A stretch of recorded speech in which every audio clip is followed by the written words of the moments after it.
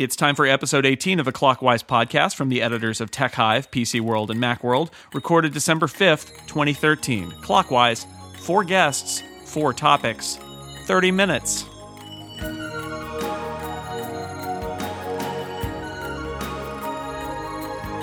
Welcome to Clockwise, a podcast that takes its time, but not yours. I am your host, Jason Snell, and not sitting across from me is Dan Morin, who is on assignment. And so instead I've tapped our vast reservoir of substitute Dans and come up with an excellent one. It's Macworld senior editor Dan Frakes. Hi, Dan. Hi, Jason. Glad to help out the Dan. Thank you. There's got to be a Dan. Also on today's show is Leah Yamshon. She's assistant editor at Tech Hive. Hi, Leah. Hi, everyone. Good to have you back.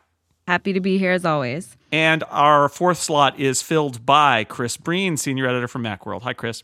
Hello, Jason. You're on another podcast that isn't the Macworld podcast. Yeah, every so often. Thanks for slumming it over here on Clockwise.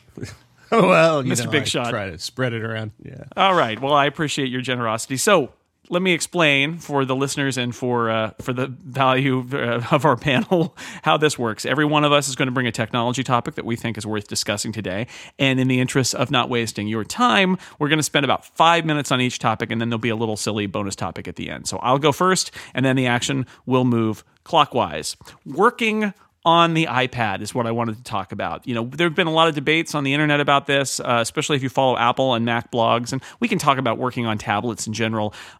Tablet productivity. There seems to be a lot of interest in it, and I think the question is it really practical now? Is this something that's going to be practical in the future, or is this something that we're doing today? And I'll say for me, I still do most of my work on a laptop. I have a MacBook Air. I do most of my work there. But I have written stories on an iPad. I have used a Bluetooth keyboard with an iPad. I've actually even edited, as a test, a podcast on an iPad. And it was not, I would say, speedy, but I did it. So it's possible to do it. And people debate that, you know, I think there's not a question that you can do it. My question is, do you do it? And can you see yourself doing it in the future, of getting your work done on a tablet? And we'll start with substitute Dan Frakes. What do you think?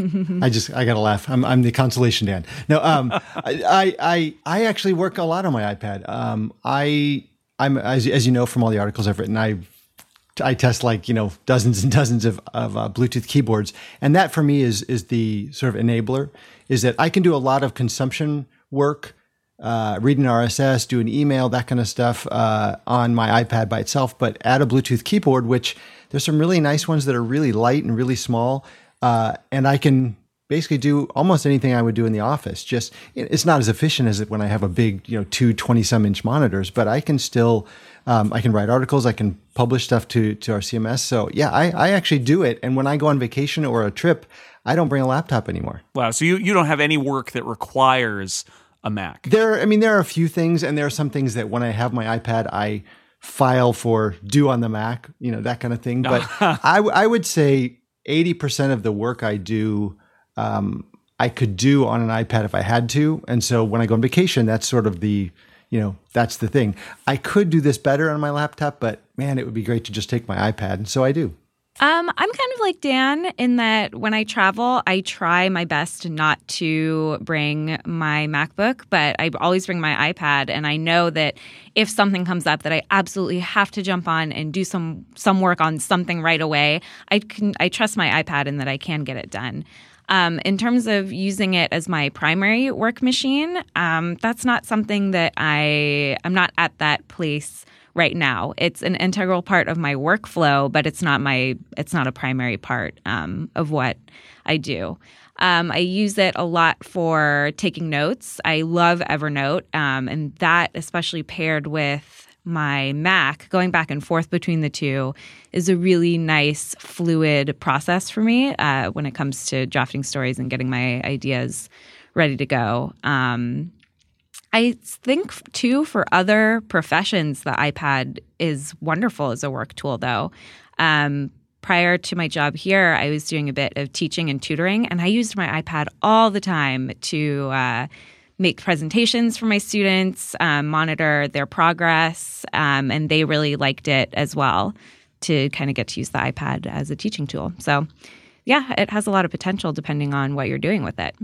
I generally do work in a creative sort of way, in meaning that I'm making something. And so whether it's music or if I'm writing, I don't like the tool that I'm using to get in the way of what I'm doing. So yes, I could work in GarageBand on my iPad, but it's not the same thing as having an external keyboard that I can play. And if I'm writing a long form piece, I would much rather use a real keyboard versus one that doesn't give me any kind of feedback on a glass screen. So in terms of the day-to-day stuff I have to do, no, I don't use it for that. However, once work hours are over or I'm waiting for something to happen on my computer, I'm on my iPad all the time. And that's for browsing, that's for email, that's for Twitter. So it's sort of all the ancillary things where I don't have to work long form and I don't have to worry so much about the input device that I'm using that I'll take up the iPad. It sounds like a lot of us are saying it's a great sort of secondary device, or when you want to back off a little bit from your main device, but your main device is still a Mac. Well, it also sounds like what you're doing, it really is the determining factor too. You know, when I'm just working on text articles, the iPad's great. If I was like Chris trying to create music, I think I wouldn't be happy with it. But I will say that a lot of the tools that have come out recently for productivity, like editorial, the editorial app, drafts, Launch Center Pro, these kind of things that help you work with multiple apps together, those have really enabled me to be able to do more, because when it's just one app and then you have to switch modes completely to another app, that makes it more difficult. I think we're in an interesting place in the iPad's evolution now. Step 1 is nice try, but no. Step 2 is, well, yeah, you can do it, but it's really weird and hard. And step 3 is, oh yeah, of course you can do that. And I feel like we've entered step 2 now. I can't take only an iPad with me on a trip because I have a couple of podcasts every week that I have to edit, and you can't edit a podcast on an iPad. And I have used, I think it's called Auria, to edit a podcast on my iPad. You can edit a podcast, a multi-track podcast on your iPad. So now it becomes, like you said, which is it takes me 5 times as long to edit a podcast on an iPad than it does on a Mac, but it doesn't mean you can't do it. And when you talk about a keyboard, you can use those with an iPad. It just requires a lot more stuff. I mean, you could write on an iPad with a Bluetooth keyboard. You could attach a MIDI keyboard via USB to an iPad, but it does call into question all the software and the whole workflow. Well, right, and I don't mean to get really artsy-fartsy about it, but I think when the flow is going, whether you're writing and everything's just coming out the right way, or whether you're composing, or whether you're doing something in art, you really don't want anything in the way to keep that flow from being slowed down or stopped altogether, because you have to think about the interface that you're using. So as long as you have the tools that allow that, great. For me, the iPad really isn't that, because if I'm editing a podcast, for example, I know I can do it, but there's so many little niggly adjustments that you have to make when you're doing it. And you really don't have the opportunity with your big fat finger when you go, no, I really just want to take like half a second off this thing. You can easily do it with a mouse, but with an iPad, not so easy. Big fat finger. Speak for yourself, mister. Anyway, no, I think this is good. I think this is a very interesting place we are now in the evolution of these devices, where they are now more productive, and you can do it, but there's still some amount, the people who are doing amazing productivity on the iPad, there is still some amount of that I think is sort of being forced in there. Like, let's show that this can be done, but it's not easy. Like I said, and I think we've all said, I could do my job on an iPad, but a lot of it would still, or at least some of it would still be a trial. But that's up from not being able to do it. And progress. We'll see where it goes. Let's move on to our next topic, which is going to be back to Consolation Dan. I guess he is now. Dan Frakes, what's your topic? So I saw an article earlier this year, and they were celebrating the fact that for one weekend, MTV was going to play music videos. What? Oh. And I said, this is funny for those of us who came of age of MTV, right? Because when we were kids, MTV was videos, right? I mean, there were huge events where everyone in the country gathered around their TVs at 8 o'clock to watch the Thriller premiere or whatever, or Once in a Lifetime by Talking Heads. Imagine it's a YouTube video playlist on the television. Yeah. And so, I mean, this is crazy for us that, wait, they actually have a weekend that's videos. Okay. So the general consensus seems to be that there are 2 reasons that MTV doesn't play videos. One is that reality shows are just too popular. unfortunately. And the other is just that internet has killed video because people find out about music online, from friends, from social networks. They don't need to watch videos to discover stuff anymore. I just got to thinking about it as a video kid myself when I was growing up, but I don't buy it. And I think there's tons of video out there right now. It's just that it's not on MTV. There's probably more than ever, in fact. And I did some over the last, since I read that, I guess I should say, I've looked around and tried to pretend I was a teenager again. Between YouTube, Vivo, Vimeo, all these websites, there's tons of music videos out there. And so I'm just wondering first of all, do any of you watch videos anymore? But also, what do you think? Are they dead because of the internet? And to pretend when answering that you are the younger version of yourself. Oh my gosh, this is such a fun topic. I don't find myself actively looking for music videos anymore. Every once in a while, something good, like Kanye's brilliant Born 2 music video that came out 2 weeks ago. Every once in a while, something like that will come up and I'll watch it and I'll enjoy it. But I find that I'm consuming music in different ways now. I also grew up with MTV, but in a very different time. I was a teenager / pre-teenager during the TRL boom of the late 90s. So I would run home from school to watch TRL to see if my favorite music videos that I've seen 1,000 times made the cut that day. But it was still a big part of... I'd be excited to see these videos over and over again. I agree that there's probably more videos out there than ever before. They just don't have, even though we have these great platforms to watch them, unless you're really into that specific band, I don't think people are really looking for music videos anymore. I think music video died when the Sullivan Show went off the air. Okay, for those of you who have no idea what I'm talking about. And Shindig, too. By gosh, that was real music. No, I think there are actually more videos out there, and I think for the same reason there's more music out there and more pretty interesting video out there is because we have the tools in our hands now that we can do this. At one time, to make a music video, you had to have an enormous budget and a studio behind you and a label behind you, and the same thing with making albums. And now we have this technology in our hands that is really affordable, where you can make a great sounding track for almost no money because you've got a computer and great tools for it, and you've got cheap cameras that do 1080p video, and you can sync these two things together. So anybody with a certain amount of talent can put together a music video that looks really, really good, and you don't need the labels and the studios behind you to do it. Yeah, I also think I was reading about YouTube is going to do probably a music service, which is weird because they're owned by Google, and Google already has Google All Access Play, new music service free thing, whatever. It's a really complicated name. But I was thinking about it in that sense too, that you've got YouTube, you've got Vivo, you've got random access to videos. And so, my music video discovery as a child of the music video era, I remember us all being excited when the latest Michael Jackson video would come out, because that is how old I am. And now I see music videos when somebody links to them on Twitter. I mean, that's what I do. And it's totally random access. Like, hey, watch this video. And Chris is right. The technology has made it really interesting for, it's not just videos by the artists, it's videos by fans that use the soundtracks, sometimes embraced by the artist. I'm going to mangle his name. It's a fake name anyway. Gautier do a video that was literally a mashup of all the parodies of the videos of somebody that I used to know, and released it on his video channel himself. I mean, how great is that, right? Yeah. So I think music videos are interesting, but now they're no longer... They were weird anyway, right, on TV, because they were all different lengths, and it was like trying to put a radio format on TV. I mean, MTV was brilliant in one level, but I can see how the TV industry wanted to kind of mash it down back into being a TV channel. And I think the internet is like the better medium for music videos than television was. So I think it's great. It's very different, and it's much more dispersed. But that's true of all the media that we have now, not just music videos. Right. Yeah. I mean, I think a couple of you hit on it that nowadays, music videos are more like viral videos than they are actually you go somewhere to watch them. I think most people discover them because someone has pointed them out to them, right?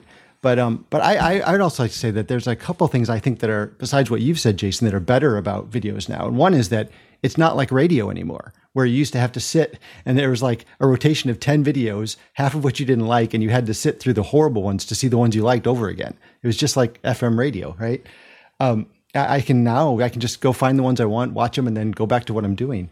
But the other thing is you can do more with them. Instead of just being a 4-minute video of watching someone do something, they're interactive. There's videos where like you can actually do stuff and make things happen in the video, or like you said, fans can actually do their own videos. And I was telling Jason that the one that that got me thinking about this earlier was it's a website site called 24 Hours of Happy. Oh, the Pharrell thing, right? Right, Pharrell Williams, who most of you know from the guy who sang the vocals on Get Lucky by Daft Punk. He's a hip-hop artist, and he's done the soundtracks to both the Despicable Me movies. And one of the songs on the latest one is called Happy. It's infectiously earwormy and very happy. But what they did is they went to LA this fall and they recorded 24 hours of people walking down the street, dancing to the song and lip syncing to it, like 24 solid hours. And everyone was actually happening at that particular time of day. So you see someone dancing to the song. At the end of the song, the camera fades back down to the same physical location with a new person. And it's 24 hours of this. Some of the people are obviously pros, right? They're professional dancers, but others are just ordinary people, like 80-year-old women and men, 5-year-old kids, people at a gas station waiting in line. And the great thing about it is that the entire site is interactive. So there's like, as you move your mouse over it, there's a clock dial, and you can just drag the cursor to any point, and you can see the person who was dancing at 3:45 p.m. And Pharrell himself actually does so on every hour. He does his own section, but it's awesome. I mean, it's like, for one, it's a snapshot of LA because they actually travel around the whole city because everybody's moving. It's also like an 8-track, right? So when you skip ahead, you skip to the same place in same point in the song, just the next person. So it's just fabulous. And I actually spent like 4 hours over the last couple of weeks with my kids just watching. Wow, that's cool. And we should also mention, we got to move on, but the Like a Rolling Stone video that they did for Bob Dylan's website, which is similarly, it's a bunch of different TV channels with in many cases, actual TV personalities, except they're all lip syncing to Like a Rolling Stone, and you flip between them like an 8-track. For those who are old enough to remember 8-tracks, thanks for that metaphor, Dan. Yes. I know, I feel like I should explain that. It's always in the same part of the song, so that's also very cool. Okay, we got to move on. Leah, what's your topic? I want to talk about robots. Yay! So, yay! So we know that Amazon has some overly ambitious plan to have a drone delivery service. And then yesterday, Andy Rubin from Google came out and was like, oh, well, we also have a robot delivery service thing that we want to do with the Google cars and robots that bring the packages up to your door. So obviously these are just kind of like high-level concepts now, but do you think projects like this will ever see the light of day? And is this something that we want or need to have? It seems to me, as I said on Twitter yesterday, that Google spent a lot of time reading technology runs amok books from the 1970s, and took all the wrong lessons from them. Instead of like, oh my God, we should not allow this to happen, this could be terrible.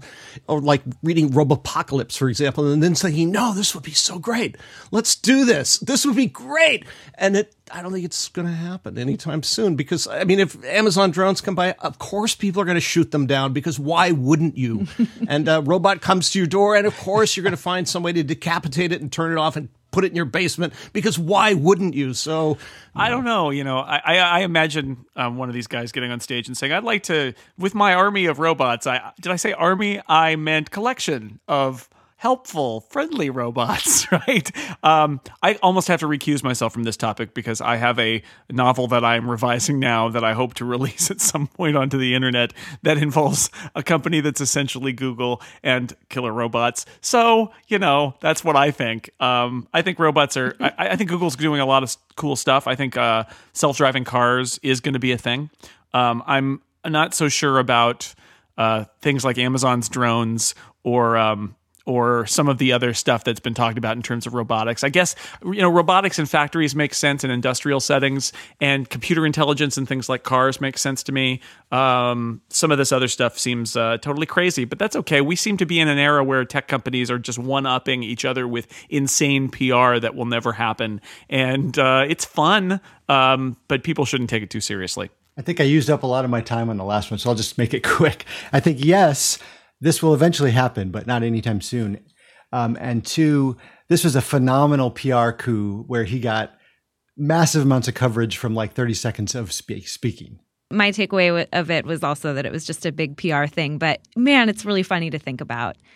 Oh yeah, it's hilarious. It is. It's more entertainment than reality, but it is fascinating. And maybe the Google robots could shoot down the Amazon drones as they're flying, and it could be this battle of the who can deliver it faster before our drones versus robots war happens. Oh, that would be awesome. That's actually Awesome. brilliant, because it's like we've thought about the Terminator as being the machines versus the humans, but what if all the different machines work for different corporations and are fighting each other while the humans watch? To see who can serve us. Yes, and then the winner gets to kill all humans. So that works. Ooh. Yeah. All right. I'm going to write that into my novel and credit Leah for it. Lovely. Can't wait. Thank you. Chris, what's your topic? We've heard a lot about various companies tracking what we do on the internet and having all our preferences and knowing everything. And through Facebook, we've told them what we like and what we love. And my question is, if this is the case, how come ads and recommendations are just so crap? Because I often go to websites and I go, oh, look, this ad. I have no interest in this. And let me go over here. Oh, no. Why would I want this car? No, I don't want that car. I'll tell you what, I'll go to Amazon because they know what I buy, because that's where I do all my shopping. And so I go to Amazon and I look at my recommendations and go, cool, let's see. I bought an SSD drive the other day. What are they going to recommend? 19 more SSD drives. I just bought one. I don't need any more. Thank you very much. How about this? Let's see. I bought this Hitchcock collection. That looks good. No, I don't want the Vincent Price collection. No, no, that's not tasteful. I have to wonder what kind of intelligence is really built into these things, or is there any? Do they take the broadest possible theme and just say, well, here, and then they just throw a bunch of junk at you? I wonder sometimes if there's an uncanny valley of advertising. Uncanny valley is the idea that once you make a robot, hey, it's robots again. Once you make a robot or an android a little bit too human, it gets creepy. Or like a CGI character in a movie, if they look like a Pixar person, it's okay. But if they start to look like a real person, then it gets weird. And follow me here.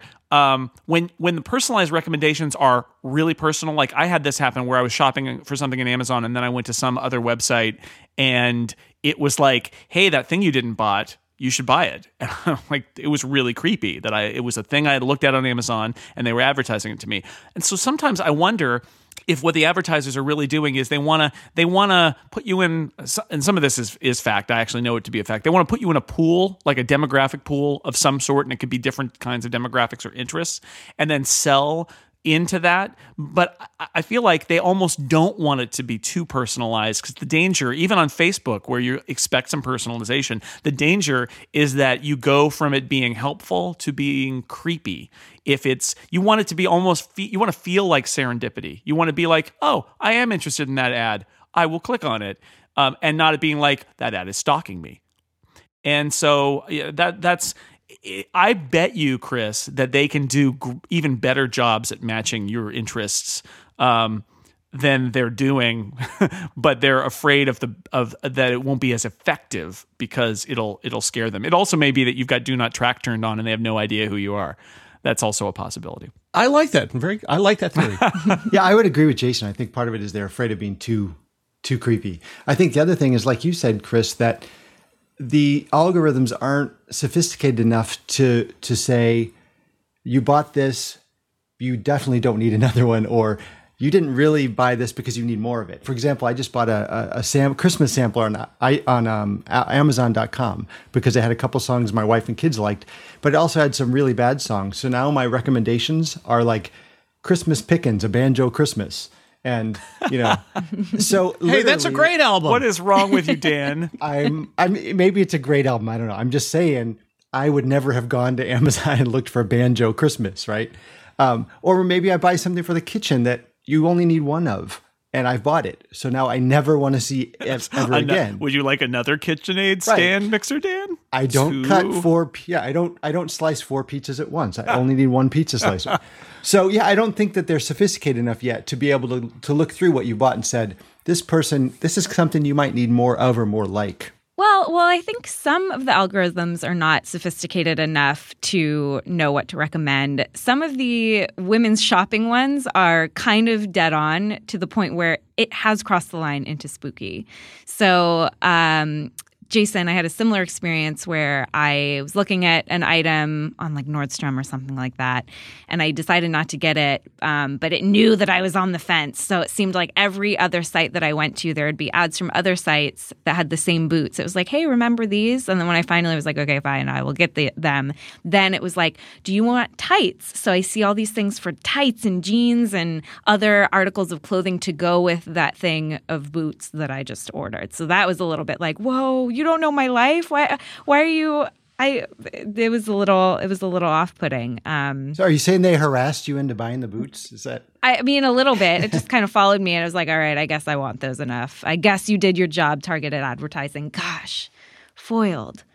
And then other times, it's interesting that they kind of try, I feel like the Facebook ads try to guess what I'm interested in based on what all my friends are interested in.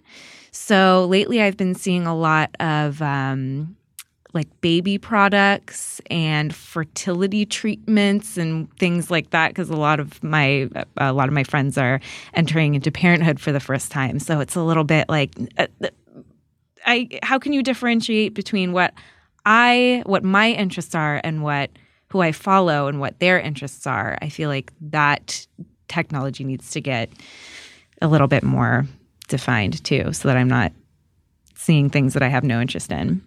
Yeah, the last thought is to Amazon. Just because my daughter bought this really creepy sort of magic unicorn head for Halloween, I never want to be pushed the even creepier squirrel head on my recommendation. So if you just take that off, thank you very much. You like creepy heads. Would you like more creepy apparently, heads? now I'm on the creepy head list. It's like nobody would ever want the original item, and now you want me to have more. All right, we just have enough time for a very quick around the horn about what's the best present you've ever gotten. That is our bonus question today. What's the best present you've ever gotten for the holidays? Because it is the holiday season. Hanukkah's just over. Christmas is coming. Thanksgiving was just here. I still have turkey in my refrigerator.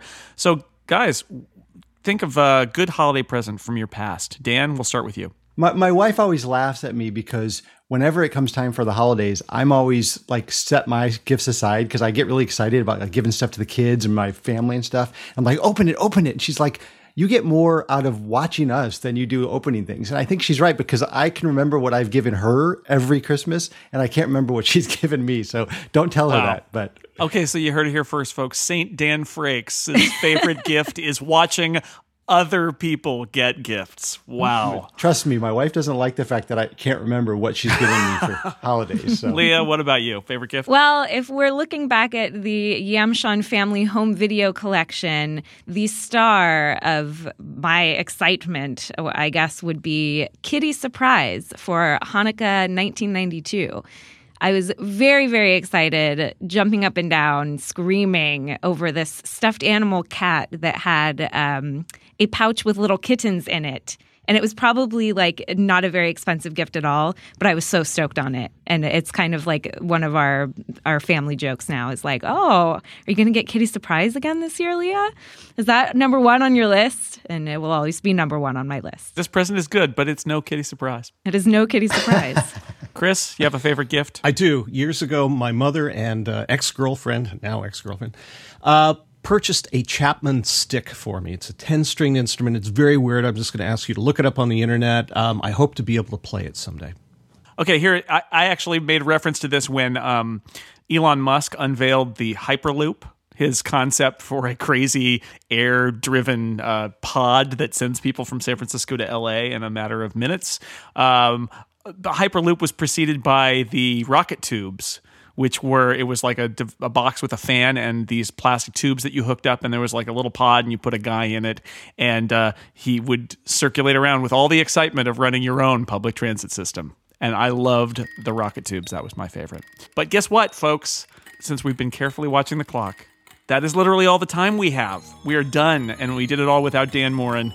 Amazing. Dan Frakes, thank you for being my consolation, Dan, and thanks for being on. Anytime, Jason. Okay, I'm going to hold you to that promise. If I need consolation from a Dan, I'm coming to you. Leah Yamshon, thank you for being here. Thank you for having me. And Chris Breen, thanks for coming on a podcast that isn't your podcast. I'm always happy to be here. Very generous of you. This was great. So thanks to everybody out there for listening. And until next time, from all of us here at Clockwise, watch what you say and keep watching the clock. Goodbye.